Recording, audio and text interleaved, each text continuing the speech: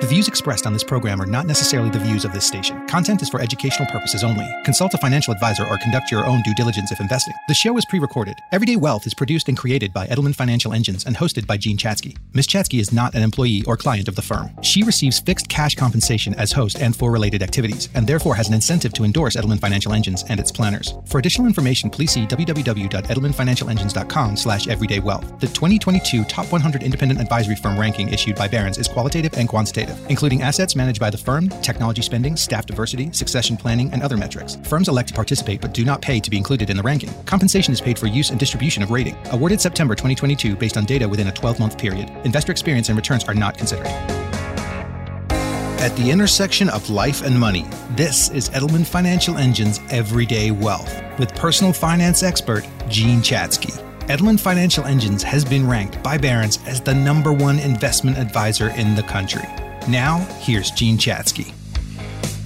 Hey everyone, I'm Jean Chatzky. Thanks for joining me today on Everyday Wealth. Recently, the Washington Post published a quiz on its website that demonstrated the different kinds of email and text-based frauds and scams. I took it. You all should take it if you want to have a little fun. And I was actually pretty proud of myself that I got all the answers correct. But I also have to admit that there were some when I was kind of wavering. And that is a problem because right now fraud is rampant, particularly in the investment world. There has never been more investment fraud than there is right now. Last year, people lost a record $3.82 billion to investment fraud. That was an increase of 128% from the year before. There is a nefarious trend underlying this explosion in fraud. Criminals have actually shifted away from targeting financial institutions and they are targeting people with money, wealthy individuals, and particularly older wealthy individuals, what we call elder fraud. Every year, the FBI releases a report on elder fraud, and last year's was particularly frightening. The FBI found that total losses among elderly victims spiked by 84%. And what that means in real terms is that every day, every single day, the Bureau receives thousands of complaints reporting a variety of different scams and schemes, and we'll dig into a few of those a little later, but for now, I just want you to get a sense of how widespread and damaging this is. There were a total of more than 88,000 victims over the age of 60 last year. The losses just in this sector were astonishing. They were $3.1 billion, which works out, if you do the math, to a loss of an average $35,000 per scam. Ouch. This show is all about how to protect you and yourself and the people that you love from these scams. It's about how to identify them before criminals can steal your money. And if you've got older folks in your life, I want you to be thinking about them as we go through this show. And maybe even after listening, you check in on them. Make sure there is nothing fishy underway. We'll also get into the steps that you can take to protect your identity so that you're a little safer all around. And as you know, having an independent third-party professional in your life who can help you make financial decisions, that's always a big plus. You want somebody who has your back. I'm talking about a fiduciary, of course, someone who puts your interest first.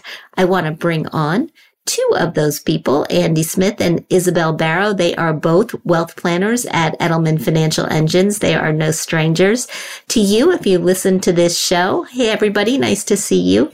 Good morning. Hey, nice to see you both. Let's get right into what we're talking about here. Andy, when you look at the $3.82 billion that was lost last year to investment fraud, how does this happen? Yeah, so a lot of that investment fraud was actually cryptocurrency or crypto-related scams. You mentioned that $3.82 billion number.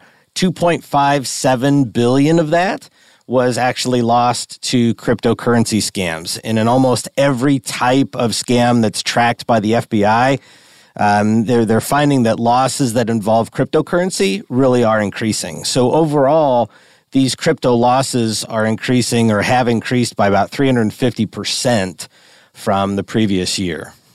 It's a little hard to square the fact that these scams are so centered in crypto with the fact that older people are so vulnerable, because we think of crypto as something that's really dominated by younger people. Yeah, in 2022, I think the FBI received something like 10,000 complaints from victims over the age of 60 involving some type of cryptocurrency.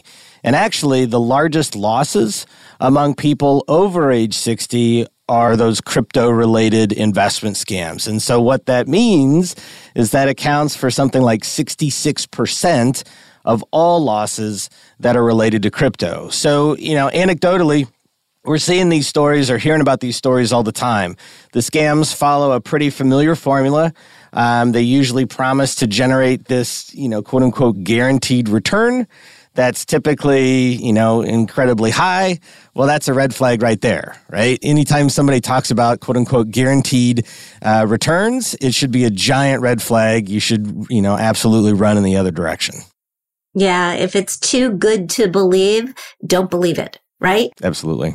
Isabel, what are the other types of scams that you're hearing about most? Well, outside of just investment fraud, I think one of the other top scams is government impersonation, surprisingly.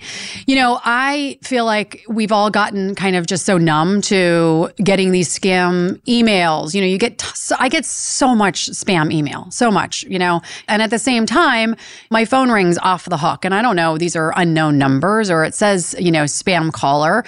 We've just gotten kind of numb to it because we're so used to it. But, if you're an older person and the phone rings and you don't know that it's a scammer, you're completely unsuspecting, and they present themselves as someone from the IRS or from the Social Security Administration or Medicare, understandably, that might make you nervous. And all of a sudden now you're paying attention. And then they say, well, you have unpaid taxes. And if you don't pay them, something bad is going to happen and you have to immediately solve this problem.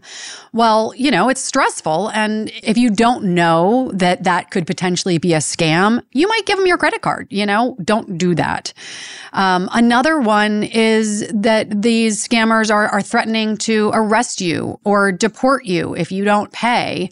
Maybe they say that your Social Security or your Medicare benefits are going to get cut if you don't give them some personal information. Maybe they want your bank account number or your credit card number, or your Social Security number. And they want this information so that then they can steal your identity. And so that's a huge risk. So just know that that risk is out there, that scam exists. So you're a Washington native. You grew up right here on Capitol Hill. And so I feel like you're a really good person to ask.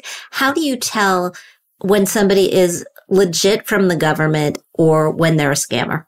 Well, I think the key is that the government is not going to threaten you. They are not going to give you a call out of nowhere asking you for personal identifying information. They are not going to ask for a wire transfer or a debit card or a checking account information. Any legitimate government agency is not going to do that. A scammer is. Andy, we have had some record-breaking Mega Million and Powerball jackpots lately. And of course, the scammers are coming out of the water when it comes to the lottery as well. Why wouldn't they? But how do these typically shake out? Yeah, so they're sweepstakes scams or lottery scams. It's when a scammer will call oftentimes an older adult and tell them that they've won the lottery. They've won some giant sweepstakes that nobody's ever heard of. I mean, it's not like Ed McMahon's knocking on the door with the giant Publishers Clearinghouse check.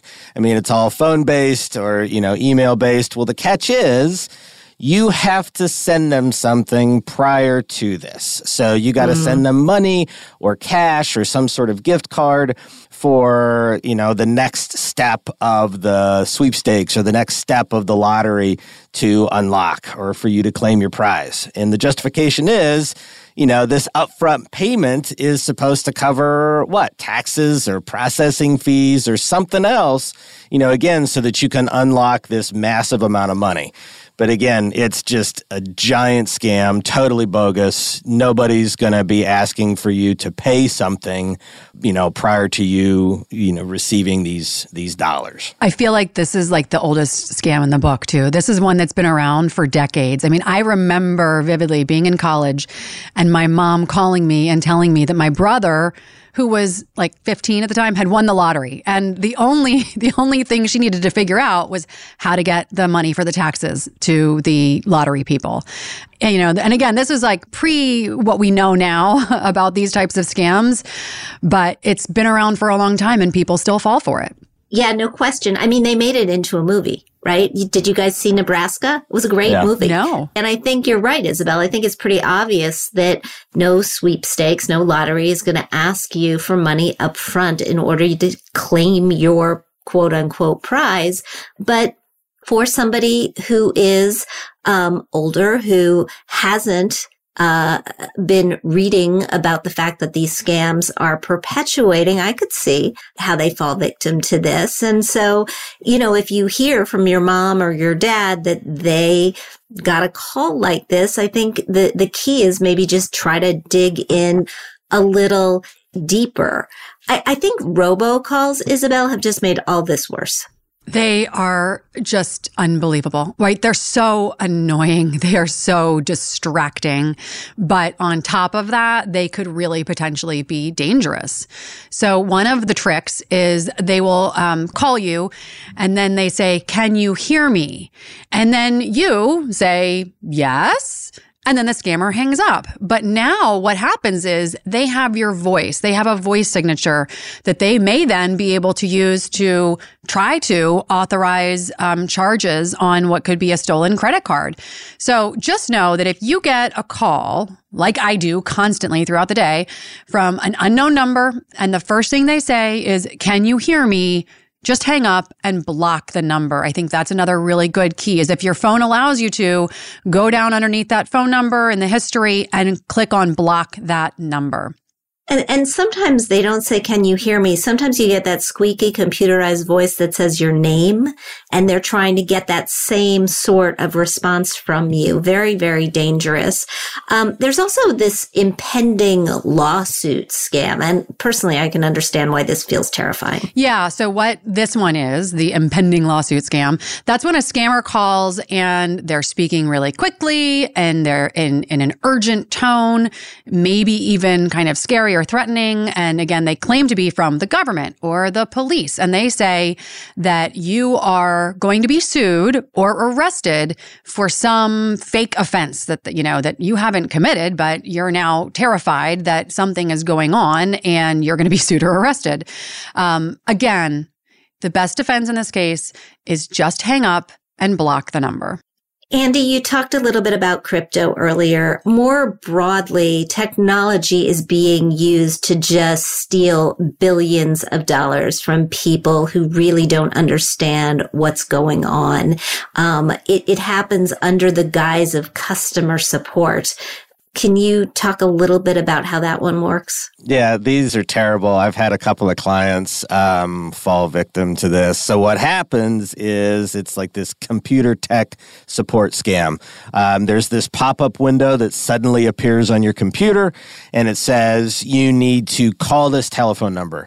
Or, God forbid, go to this, if the mouse still works, you can go to this one magical site and you kind of call this number and your device has been infected with this virus. Or something starts to happen on the screen and you think that your entire computer is about to be wiped. And so what happens is you call this number, it's a nefarious individual on the other end, and they step you through this process to basically create a remote session to your computer. Then all of a sudden they gain access to everything on your computer. They start a file transfer, and then all of a sudden everything that you have or had on your computer now exists somewhere else. The other thing that we see is that there's some sort of ransom sort of situation or ransomware where the computer just completely locks up and you have to, send however many Bitcoin or, some sort of, currency or value transfer to this individual or this group for you to gain access back to your computer. But it absolutely stinks. I mean, and the people that I've talked to, they call and they let me know kind of what's happened. And they said within 2 seconds, your heart's in your throat. You immediately know what happened. But everything looks so legit, and everything looks absolutely realistic. And you call this number, and then by the time you're there, it's absolutely too late. Well, and by the way, people should not feel bad if they have gone down this rabbit hole. This happens to major corporations. It happened just recently to the Estee Lauder Corporation, and it shut them down for a week. So, I understand we are trying to protect people. We don't want this to happen to you, but you don't have to feel like an idiot if you fall for these things occasionally, because they are really, really difficult to detect. And the ones that make me feel the worst are the ones that prey on your emotions, the romance scams and the grandparent scams. Those grandparent scams, they are just the worst. Isabel, can you talk about them a little bit? Yeah, well, the grandparent scam is one that's actually pretty simple, which is what makes it potentially even more dangerous, or you're more likely to maybe fall for something like this. It's when a thief or a crook it calls up a grandparent and says, "Hey, Grandma, you know who this is?" And then Grandma says, "Yes, it's Little Sue," or the name of whatever the grandchild is. The scammer says yes, and then instantly that secures her trust. And then the fake grandchild asks for money for something. They say, "I have a major issue. I had a car accident," or "I have overdue rent," or, "I'm in jail and I need a bond, but you can't tell anyone because I'm embarrassed, or I don't want anyone else to know, or don't tell my parents." And now they're going to demand money in some untraceable form, like a gift card or a money transfer or wire. So, this is one to look out for, and this is happening.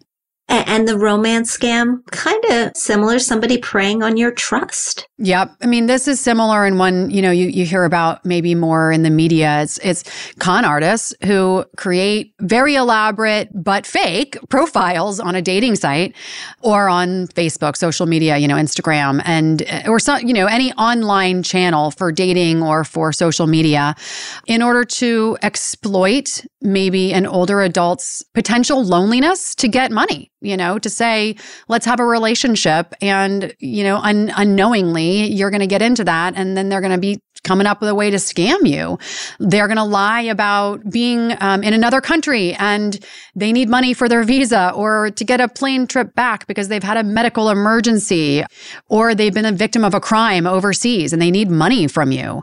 And this is a more common and potentially damaging scam than you might think. So in fact, in 2020, these types of romance scams reached a record of 1.3 billion with a B. And it's just staggering amounts of money that are being stolen from thousands of unsuspecting people that are just trying to help and formed a relationship with someone that they thought was legitimate. Boy, these are staggering amounts of money. They are heartbreaking stories, because really what they're preying on are the fact that people are lonely. We have talked on this show before about just how dangerous and devastating that could be. But there are ways that you can protect yourself and your parents from falling prey to these sorts of scams. So we're going to talk about what you can do to reduce your risk. We'll do that right after the break. Stick with us. We'll be right back. Are you worried about the current volatility of the market, inflation rates, talk of a recession? Are you second-guessing your investment decisions? What better time than now to ensure your finances are moving forward than by getting an expert second opinion from an Edelman Financial Engines planner? Whether you already have a planner or simply need a new perspective, they can help you manage your wealth plan to both weather the volatility of the market today and help you protect and preserve it over the long term. To schedule your complimentary wealth checkup today, call 833-PLAN-EFE. That's 833-752-6333. Or visit their website at efewealthplanners.com. Put your uncertainties to rest once and for all. Schedule your complimentary wealth checkup right now. Welcome back. Thanks for sticking with us on Everyday Wealth. I'm with Andy Smith and Isabel Barrow from Edelman Financial Engines, and we are talking frauds and scams and how to protect your hard-earned money from being stolen. In the last segment, Andy and Isabel talked about what these scams are and how you can identify them before you lose any money. Now I want to shift to protecting your identity, protecting your personal and financial information to make it more secure, which will reduce your risk of being victimized in the first place. Andy, where do you start with strategies to protect their identities? Identities are such a big ball of wax these days. Right. The first thing is to check their credit reports, at least annually, or on a definite regular basis. And what you want to do is you want to make sure that everything is accurate. You want to close any new accounts that you're not using. If you find any errors or anything out of the ordinary, you're going to want to contact that credit reporting agency immediately. So there's Equifax, TransUnion, Experian. Just be in the habit of looking at these and just kind of knowing what's out there. Past that, I would want you to look at the actual documents that might have your personal or financial information on it. These are physical documents, hard copy paper. If you're not needing it anymore, if these are old statements or just anything that has related information to you, shred it, burn it, shoot it into space. The idea is that you don't want these hard copies of documents with account numbers, social security numbers, personally identifiable information on it. So buy a shredder, destroy anything that has, credit cards, social security numbers, birth dates, addresses, phone numbers, anything that could be tied back to you that a scammer or some, fraudulent person could use as they start to strip away different pieces of your identity to be able to further their own means, either taking out new credit cards, applying for loans, anything. You don't want that information out there in the wild. Just to follow up on that piece of advice to close accounts, one of the things that I was taught was that if you have credit cards that have large lines of credit, even if you're not really using them, closing them can ding your credit score something awful. Yeah, there's a couple of different ways to look at that, right? So if you are younger, if you are still, what I would say, in need of a credit report for securing new lines of credit for a car or a home or basically any borrowing that you have in front of you, yes, keep that in mind. As you age, as you know that you're not going to secure another mortgage, as you know that you maybe have purchased your last car, you stop caring as much about your credit report. And so if it shaves a couple of points off, it's probably not that big of a deal. It's kind of personal preference at that point. Just be aware of what would happen. But what we see a lot of times is that, look, at some point, people just don't care what their credit report is because they are where they are. They've got what they got, and it's not something that they're necessarily worried about, 5-10 years into the future. Yeah, I would chime in and add also that if, some cases you may have a credit card with a very large line of credit that you don't need. And if that's a card that you're regularly using online or you're using at gas stations, these are places where you are more likely to have your credit card information stolen. And that's a case where I might recommend just call the credit card company and reduce your limit. You may not have to close the card all the way, but reduce your limit down to $500 or whatever it may be that, you normally spend. And I would also say that maybe there's a certain card that you use for those types of purchases and certain cards that you use for other things, right? So maybe you have a card that you use just for gas and for, maybe the higher risk type situations where, I think of gas because I know that's where my card number has been stolen. My mother-in-law is at, these card readers at gas stations. So that's why I bring that one up. But, even just having a card and having the limit reduced is another good option. I like the suggestion to divide and conquer. It's something a lot of people do with their email addresses. You have one that you use for all your personal stuff, and then you have one that you give to all the marketers, and it just keeps you safe in another way. Talk to me, though, Isabel, about social media and how social media can just be a wonderland for identity thieves. Yeah, I mean, this is kind of a newer one, right? Because we're not always used to kind of the ramifications of social media as it relates to identity theft or theft in general. But, you do need to be careful. So it's something that, I worry about in particular if I have a Facebook post or something along those lines that, shows me with my children and we're out of town. Well, that now alerts anyone who can see my Facebook post that we're out of town. And you think it's harmless, but now somebody knows, potentially if they can figure out where you live, they can break into your house. So you have to be especially careful and avoid posting things publicly like that might expose yourself to the potential of theft. Protect information like your date of birth, your social security number, your home address, even things like your mother's maiden name. That's a common one for a password reminder or something. Protect that information and just know that, oftentimes these scams are you may not realize that you're being scammed when someone's asking you for some information like that, but those are all pieces of information that you need to protect as much as your social security number. Any of that information can be easily gotten from your Instagram or maybe use TikTok. I don't, so I don't know how that works, but it can be used to compromise your identity overall. And ultimately, you have to protect that because that can cost you a lot of money. They don't even have to ask you for your mother's maiden name. All you have to do is go online and wish happy birthday to Grandma Jones, and somebody follows those breadcrumbs, figures out that Grandma Jones is your mother's mother, and you're done. And when they call your credit card company and your credit card company asks for your mother's maiden name and birth date as validation, they have it. So it's really, really nefarious. Andy, what's your hard line on passwords?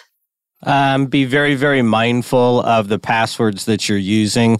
There are these software programs or sometimes online services that are basically password keepers or password minders. I use one and I love it. And so what happens is you have this application or this program either on your computer or online. There's one super long, super complicated password that you have to remember.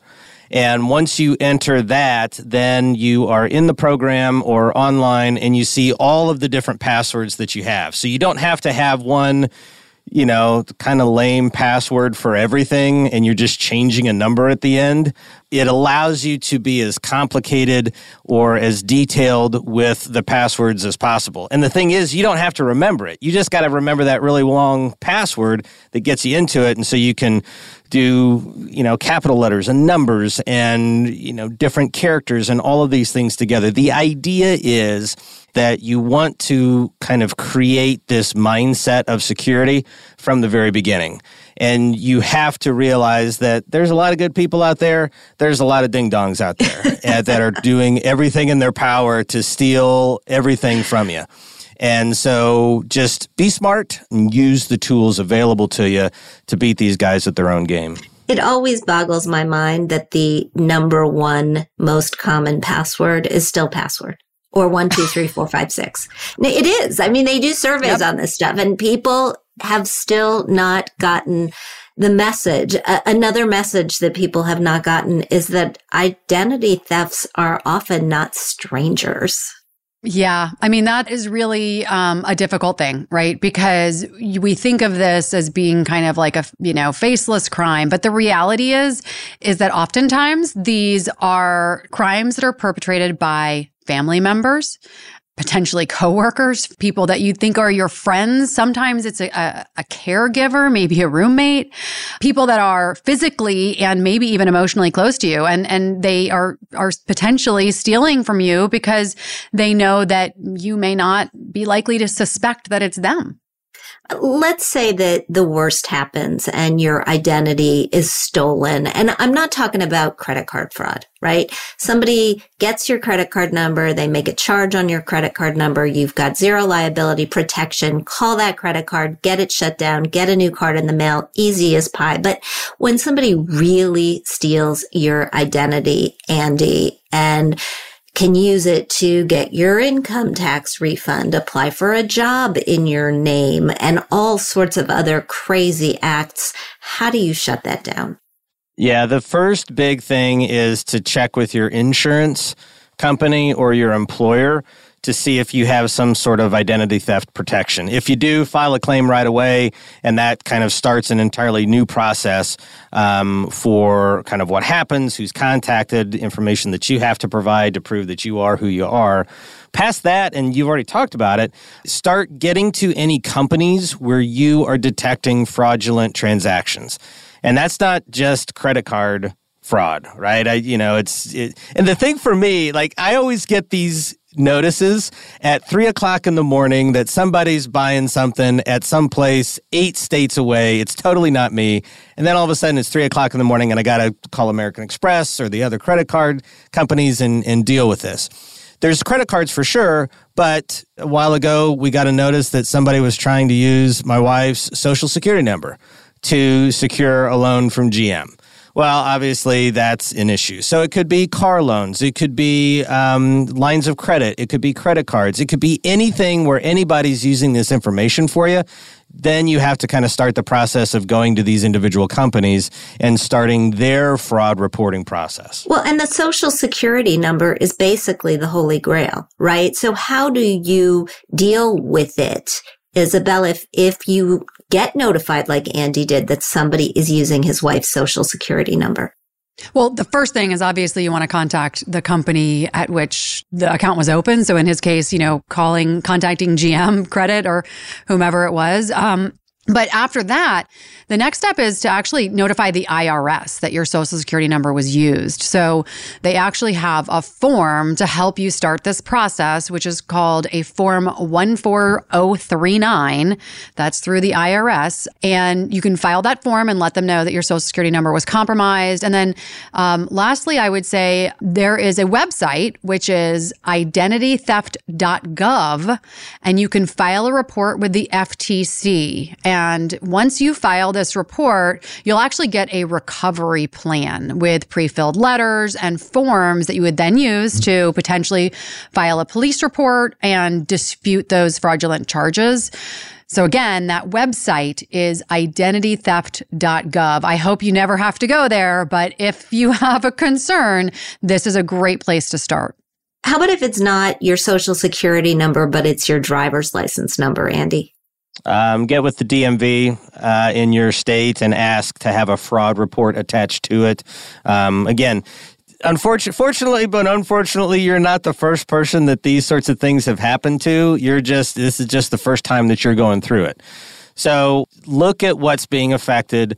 Call that particular place. And we often hear the advice in tandem with that fraud report that you just talked about, that you should put a fraud alert on your files with the 3 major credit bureaus, Experian, Equifax, and TransUnion.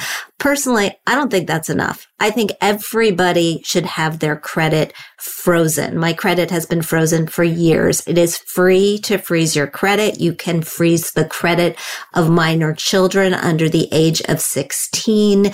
And if you freeze your credit, no person can apply for and get credit in your name because they won't release your credit report. It's a pain in the neck when you're standing in Bloomingdale's and you forgot that you froze your credit and you're actually applying for a credit card.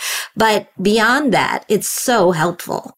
I completely agree. I don't see a huge downside to it unless you are someone who's about to take on a whole lot of new debt, like a mortgage, or you're getting ready to buy a car. I mean, you have to think ahead a little bit, but if you're kind of past that and you're thinking, I'm not taking out any loans for the next couple of years, I don't know that there's a big downside to freezing your credit, unless, of course, you lose the password, and then maybe there is a downside. So, you have to be careful because it can be a little difficult to unwind if you lose the password. But, freeze the credit. It's going to be, I think, a much more protective stance to take than setting up one of the alerts. But still set up the alerts and then move on to freezing the credit if you feel like you need to.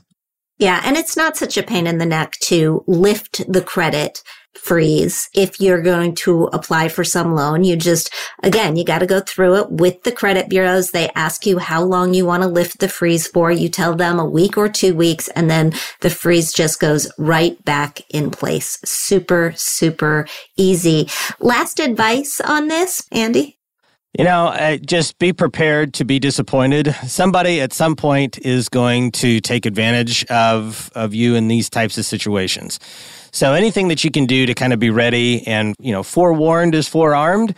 So between security freezes, there's all of the different kind of security firms out there that a lot of times people aren't made aware of until they're made aware of a data breach with some company and their personally identifiable information. So it could be All Clear ID, LifeLock. The Experian has some. There's a lot of places that people can look at here for that. But the idea is that just because you haven't been affected yet doesn't mean that you won't be. So just be prepared, know what you have to go through, and have things ready to kind of unleash as you start to fix these problems. Yeah, I would add that you should not pay for anything that isn't your charge, money that you haven't spent. So, if a credit card company or your bank or someone is trying to keep you on the hook for some fraudulent charge, a forged check or a credit card purchase that you didn't make, and they're trying to hold you liable, stand your ground and don't make that payment, because that is a debt that is not yours. And if you make a payment on a debt that is not yours, you may not get that money back. So, be careful with these types of situations, and just make sure that, you've correctly reported it as fraud and you're not making payments on something that wasn't yours. Isabel Barrow, Andy Smith, thank you so much, as always, for being here with the 411. Wonderful to be back. Thank you. Absolutely. And that is it for this show. We are out of time. I want to thank Andy and Isabel from Edelman Financial Engines. Be sure to subscribe to Everyday Wealth wherever you stream your favorite podcasts, or you can visit us at everydaywealth.com, where all of our episodes are available to you. Thanks so much for listening, and we'll talk soon. You've been listening to Edelman Financial Engines Everyday Wealth with Gene Chatzky. Edelman Financial Engines has been ranked by Barron's as the #1 investment advisor in the country. If you've missed an episode or are interested in additional personal finance topics, be sure to subscribe to the Everyday Wealth podcast. Our podcast library offers helpful insights on topics such as tax-efficient portfolios, retirement withdrawal strategies, investing, and financial planning, to name just a few. To learn more, visit our website, everydaywealth.com, or find our show wherever you stream your favorite podcast.